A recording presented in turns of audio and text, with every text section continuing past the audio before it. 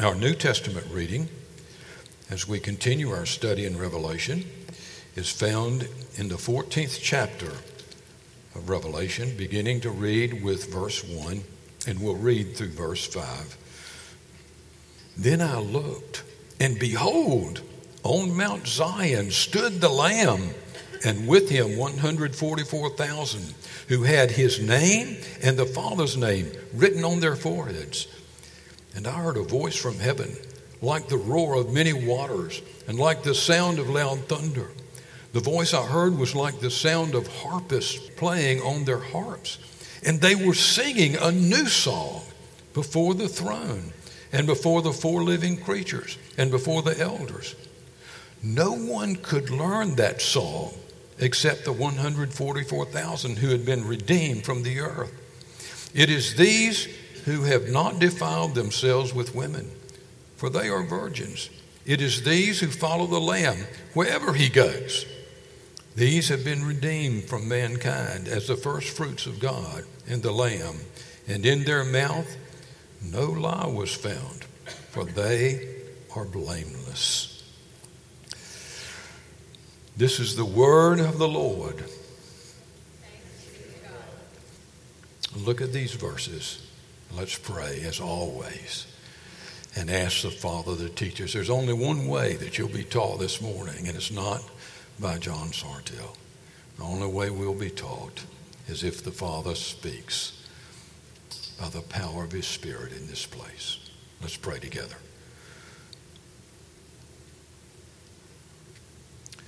Our Father, we thank you for how you've answered prayers in this place, the prayers of your priests. All of us are priests together. Jesus has called each of us to be priests. And when we gather as a church, we're a whole congregation of priests. And when we pray, when we bring the world before you, like you've commanded, you hear us. Thank you for how you've healed physically, and how you've healed spiritually, and how you've healed marriages, and how you've healed families. Thank you for your blessings of vocation and blessings of education, for which we've prayed. Father, teach us to pray more. Teach us to be better priests for each other, better priests for our families, better priests for our husbands, better priests for our wives, better priests for our parents and grandparents, better priests for our neighbors, for this city, better priests for this state and for this country. This morning, very specifically, Father, we thank you for how you've answered prayer and have blessed Dr. Cruz, blessed John Cruz, and given him some relief. Thank you. We pray for Kaki and John this morning, that above everything else they would know your presence in that farmhouse, that they would know your blessings, that somehow they would see and remember the cross and the gospel, that they would remember that you are their Father. We pray for Kate Morrison, Father. We pray that you would ease her pain and bring comfort to her. Bless John, Father. Bless John Morrison as he cares for her. Cause them each to be a comfort to each other, and a comfort even to John and Kaki, and John and Kaki a comfort to them. Oh, Father, we lay them before you, and we ask for healing and blessing. Now, Father, as we open your word, we pray that we would hear you teach us, that we would hear your voice in our hearts. We're very simply your children. You know this. We're your children. And we've gathered here this morning, and we're asking you to tell us a story one more time. Tell us some part of the story in a deeper way, in a more profound way. Speak in a way that would change us, Father, everyone, maybe some of us for the very first time. We pray when we leave here, we will know that you have spoken. Yes, Father, one more prayer as your priest. We pray that you would bless Sarah Lucas and bring healing to her. Bless Sean as he cares for her. Bless her to be an encouragement to him. Bless him to be an encouragement to her. We pray that you would bring healing in that house. For the glory of Christ, we pray. Amen.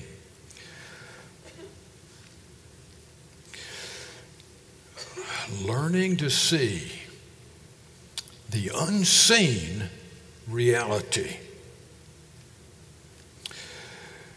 Revelation 14, 1 through 5 is a powerful scene. It may not have seemed like that to you when we read it, but this is a powerful scene. And Jesus meant it to be that way when he gave the vision to John. Now, why is it powerful? Well, for 2 entire chapters, John has been watching the dragon make war on the people of God. He's been watching a vision involving many antichrists during the history of the church. And in the 2 great beasts, as they brought a persecution on the church that was beyond and will be beyond imagination. Many of you said to me this week, you've said it over the last 2 weeks, you said, John, I don't think I want to be around when that one last consummate antichrist comes on the stage. Well, folks, that's what Christians have said all through history. Many folks thought that way when Caligula and Nero came to power in John's day. They didn't want these men. Many folks thought that way in Germany and Russia when Hitler and Stalin came to power. These antichrists ushered in times of great suffering for the people of God. Now that's, so it's a natural response to say, you know what, I don't think I want to be any part of that. I don't want to be here then. So, God knows that. What is the very next scene? What's the next scene after chapter 13? What does Jesus say in response to Satan's evil period of domination?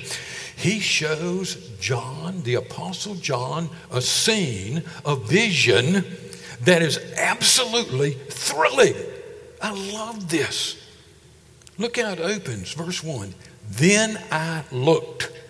You need to know that the Greek word for look there is used, I think it's 12 times in the book of Revelation. 12 times.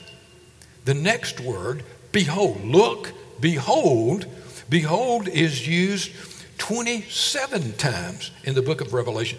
So for 39 times in Revelation, John is saying, look, behold.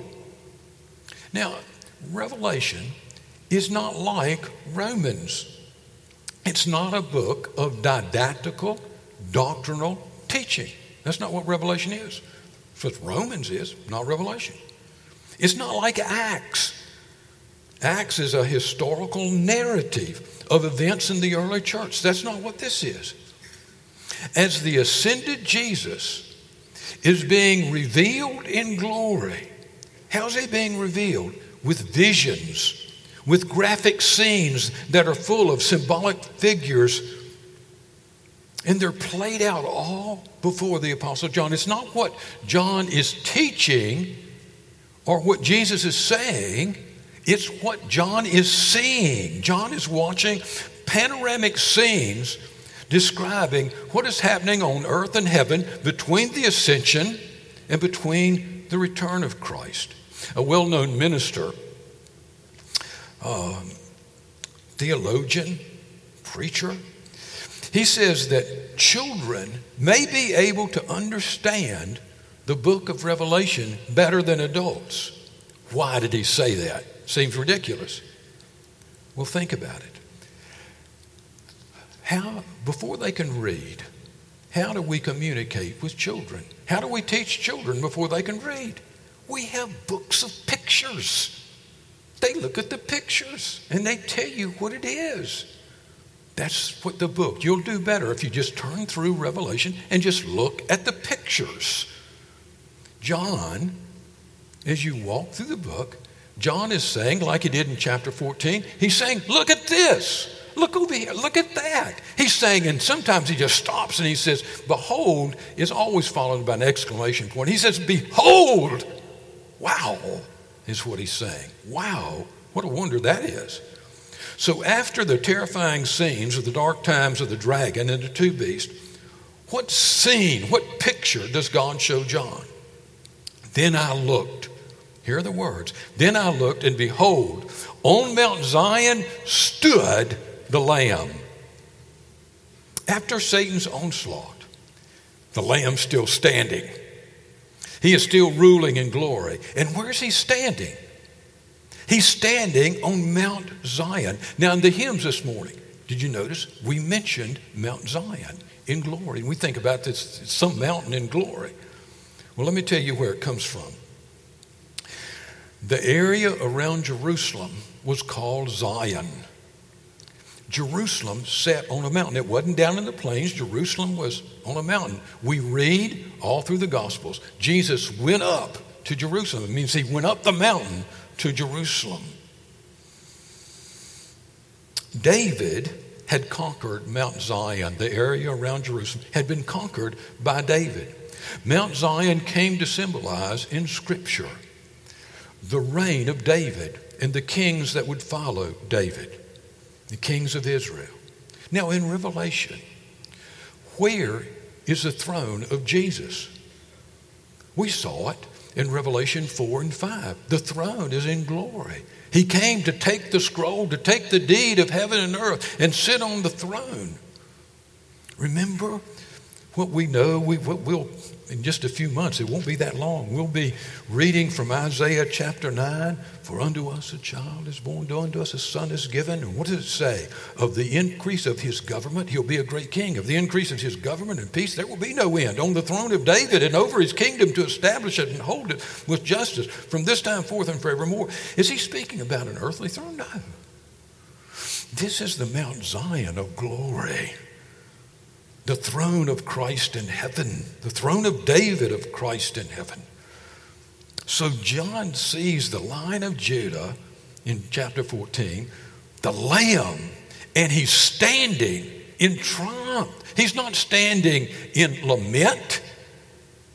He's standing in triumph, in contrast to what's at the end of chapter 13. Good news. Who is standing with him on that mountain? 144,000. Now we know 144,000 from an earlier chapter. And it's a number. Remember, everything's a symbol. Every picture you see, everything in that picture is a symbol. And the numbers are symbol of something much larger. 144,000. I mean, that's a huge number. And it represents all the people of God. Who was on Mount Zion standing with Jesus? All the people of God were there. The entire church. Now, the last we saw of the people of God in chapter 13, they were being slaughtered by the two beasts. The entire church was being eradicated all over the earth. But what was the end of that great, horrific time of suffering? The result was that after all of Satan's effort, that's what Jesus is saying, after all of his effort, all the people of God are home in glory on Mount Zion, and they're with Jesus. They came through the dark time, all of them. Not one of them is missing. What's it say? What does the verses say there? That they are marked by the name of the Lamb and by the name of the Father on their foreheads. It's what it says in chapter 14. Not only says they're there, the 144,000, but it says they're marked with the mark of Jesus, with the mark of the Father. They were marked on earth sealed, protected. Remember when the angel came from glory, he said, hold back all these things. Hold back all these bad things. Hold back all the power of the Antichrist until I have sealed my people. Remember the angel coming forth from glory to seal God's people? That's the seal. And it's on you, and it's on me. What a powerful scene in response to the horrific events of chapter 13. Now, I want you to take a little detour with me. I think this had to take place. Now, remember, John has a long history. He's writing this as an old man. He can remember back all those times with Jesus on earth. I think this had to take John back to another time that he was on a mountain with Jesus and saw something just as incredible as this. Let's read it. It's in Matthew 17. Matthew 17, 1 through 8. And after 6 days, Jesus took with him Peter and James and John, his brother, and led them up on a high mountain by themselves. And he was transfigured before them.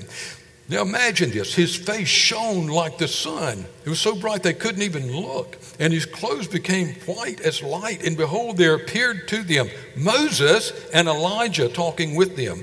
And Peter said to Jesus, Lord, it is good that we're here. If you wish, I will make 3 tabernacles here, one for you, one for Moses, and one for Elijah. He was still speaking when, hold, a bright cloud overshadowed them. A voice from the cloud said, this is my beloved Son, with whom I am well pleased. Listen to him. Then the disciples heard this. They fell on their faces, terrified. And Jesus came and touched them, saying, rise and have no fear. And when they had lifted up their eyes, they saw no one but Jesus only. Now, it's important to know this. When did Jesus give them this experience? In chapter 16. Remember, the chapter 17 starts, and after 6 days, well, what happened 6 days previously? Jesus had said to them, who do you say that I am? And the disciples had confessed, you are the Christ. And they just didn't say you're the Messiah. They said, you are the Son of the living God. Jesus confirmed that with his words. He confirmed it. He said, you're absolutely right. And you know what? You didn't get this because you're brilliant. You got it because my Father in heaven revealed it to you. We all know that passage, right? Well, 6 days after that, he says, I'm going to set this firmly in your mind. You confess that I was the Christ, the Son of the living God. I'll show you I am. And he gave them this vision. They were blown away. They had said the words, but they hadn't realized the glory of it all. And who appeared with Jesus when he was transfigured before them? The Jesus of glory. There was Moses and there was Elijah. So you had 2 prophets from the Old Testament and 3 apostles from the New Testament, all of them standing together. Do you see it? It was the church of the Old and New Testament. I think that what happened on the mountain that day was a preview of Revelation 14. Jesus knew, I'll be standing on a mountain with you. It will be Mount Zion, and I'll be standing there with the whole church. John had to remember that.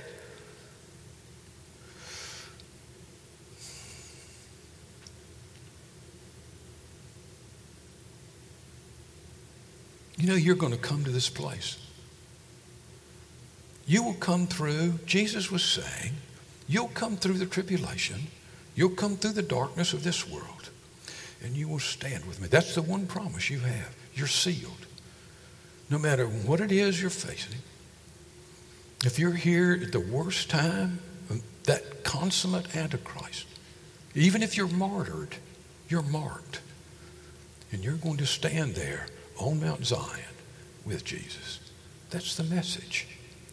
One of the great preachers of our day has been Dr. Eric Alexander of Glasgow, Scotland. He's retired now. You remember him. He visited us many, many times at Independent.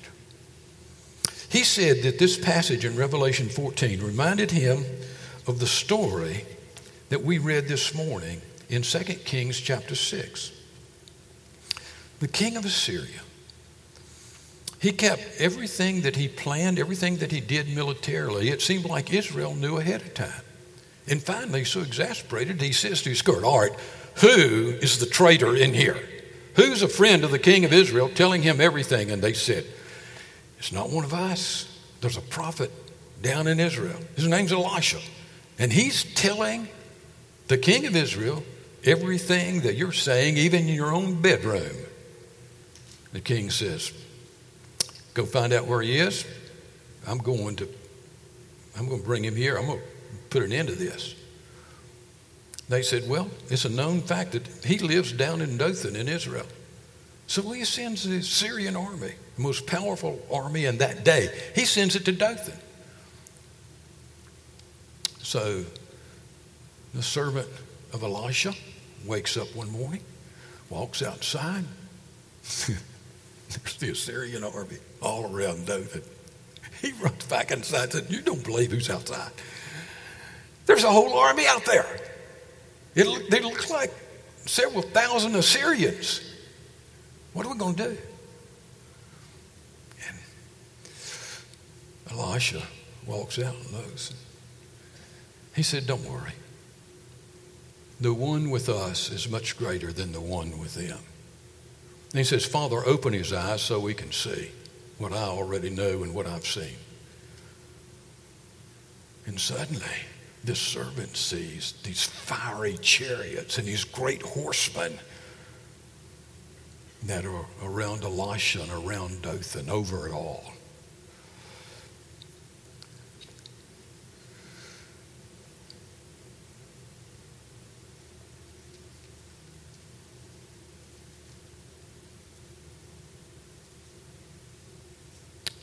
Just so, the beaten and battered Christians living in the horrid persecution of Rome, as they looked out and they saw they were surrounded by the great armies of Rome, by the great culture of Rome, the great culture of the Antichrist, they needed to be reminded that the ultimate authority, the ultimate power rested in the Lamb, rested in the Father. That's exactly what Elisha was teaching his servant. The real authority, the real power does not lie in that army from Syria. It doesn't lie in the king of Syria. Let me ask you a question. In September of 2022, where does all the power and authority reside? Now, I want you to answer that question right now. I want you to answer it. And don't give me a rote Sunday school answer. Well, I'm in church. I've got to say God. No. Let's put the question this way. As you live your life tomorrow, what will your life say about who holds the authority and the power? I can tell you, everybody in this room, no matter what, I don't care if you're in a grocery store, I don't care where you are, what you're doing. You're either going to be living your life like the power and authority resides in you or in your neighbors or in your school or the people around you, or the power and authority lies in Nashville, or it lies in the United States, it lies in China, or it lies in the UN. Our lives are going to reflect that. Tomorrow, what will your life reflect? I'm afraid that too many times in my life that my life is saying to the world that the power, the real power and authority lies somewhere else but in God, in his throne, and in Christ. Charles Colson tells us a story about Henry Kissinger. I think wasn't he Secretary of State? And Colson said he would walk into Nixon's office every single morning and say the same sentence. Mr. President, today we will discuss things that will change the course of history. Well, they didn't do much to change the course of history. Not really. But that's what we think. We want to think that about ourselves. Power, even little me, that the power and authority, it rests in me. This is my life. I'll do with it what I want to.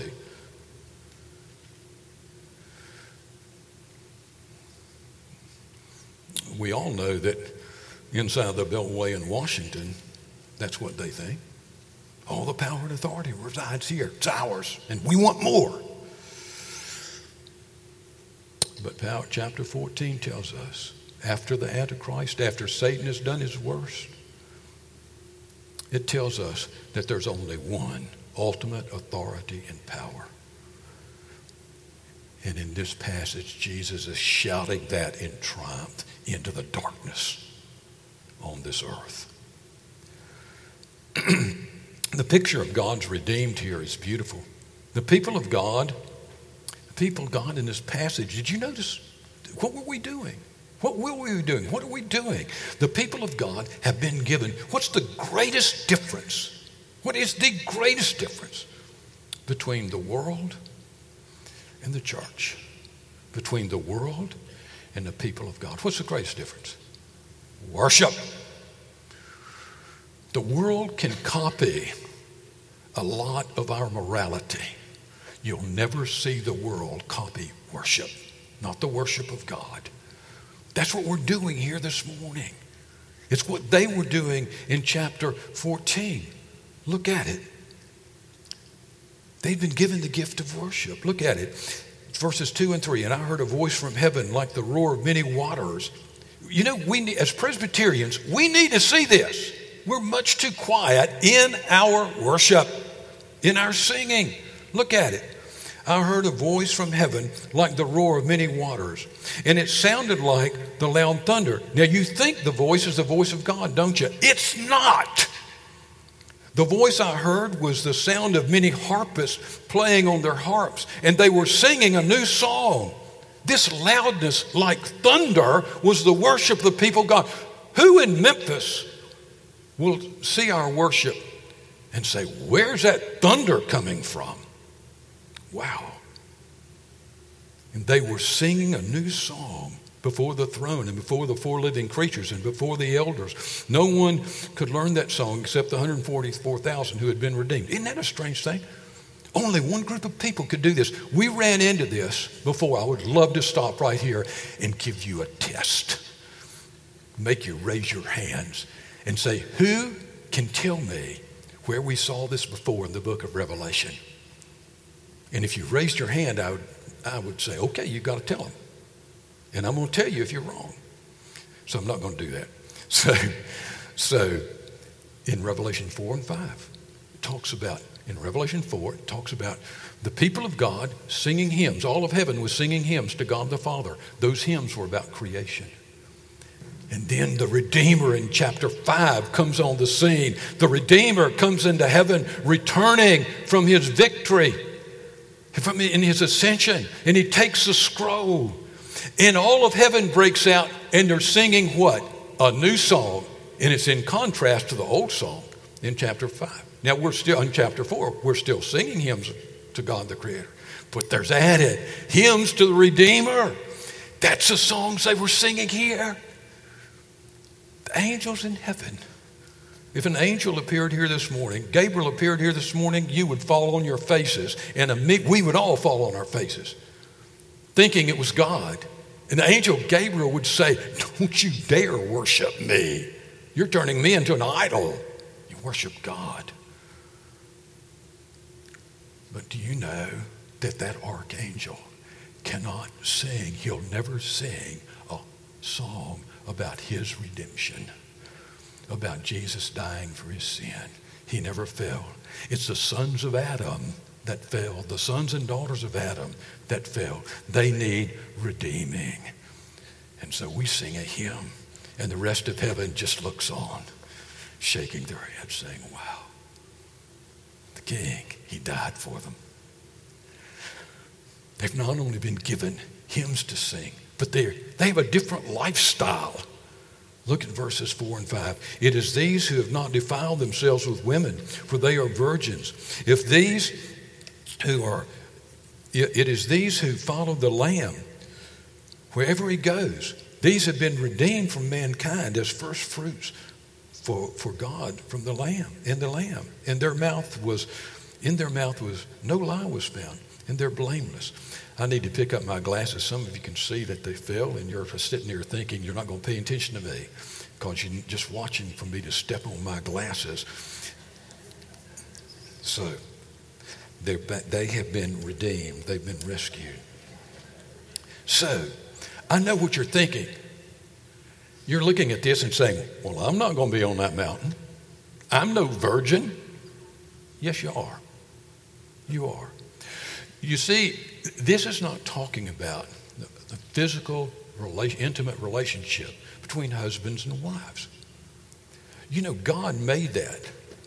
If this seems to insinuate that that's wrong, that virgins are holier and pure than other people, no. It was God that made that sexual relationship. It's a gift. It's a wonderful gift. It was given to us for our pleasure, the pleasures of husbands and wives inside the confines of marriage, and it was given for procreation. So that's not what he's saying. It would be in contradiction with all the rest of Scripture. But in the Old Testament, when the prophets came and the people of Israel were following after idols, you know what he called them? He said, you've gone a whoring. You're committing adultery against God. He's talking about spiritual adultery in here. And he says, these people, wherever the Lamb goes, they follow. The Lamb goes to martyrdom, they go to martyrdom. The Lamb goes on the mountaintop, they go on the mountaintop. The Lamb goes to worship, they go to worship. And there's no lie in them. It is an honest profession of faith. We fail, yes, but we get up and we keep following the Lamb so that we're not lying. We profess our faith in Christ and we're not lying about it. What a scene. As I've said, we're at the end. Is it not powerful? Is this not powerful? CCRC, Christ Covenant Reformed Church, we will be in that number. That's what Jesus wanted you to see in Revelation 14. No matter what you go through, no matter what you suffer for Christ, no matter what darkness you may traverse, even if it's martyrdom, this will be where we'll be in the end. Sometimes we're like Elisha's servant. And we go to Jesus and we say, look at this mess. If you're on your throne, how could this be happening?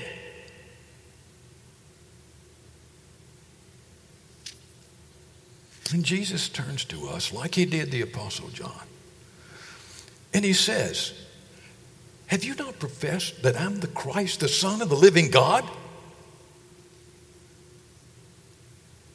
And he's taken us up on the mountain of transfiguration with John and Peter and James, with Moses and Elijah. And we've seen the vision and we say, that's who Christ is.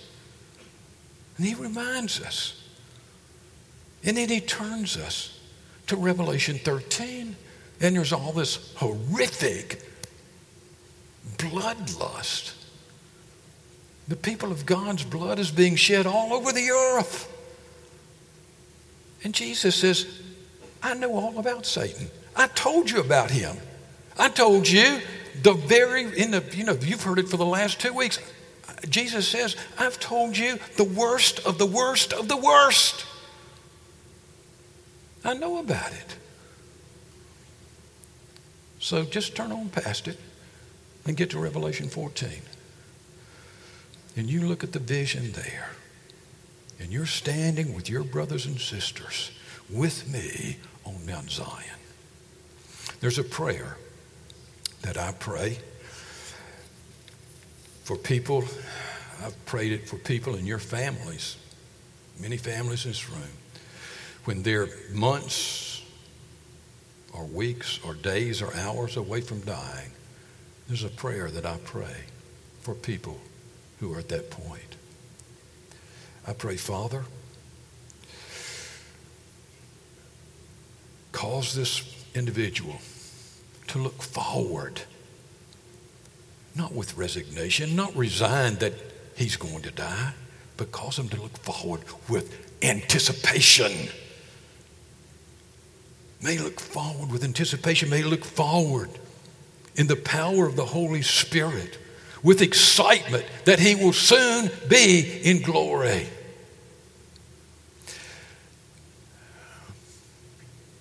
There was a saint in the first congregation I served as an ordained minister in Cedar Bluff, Virginia.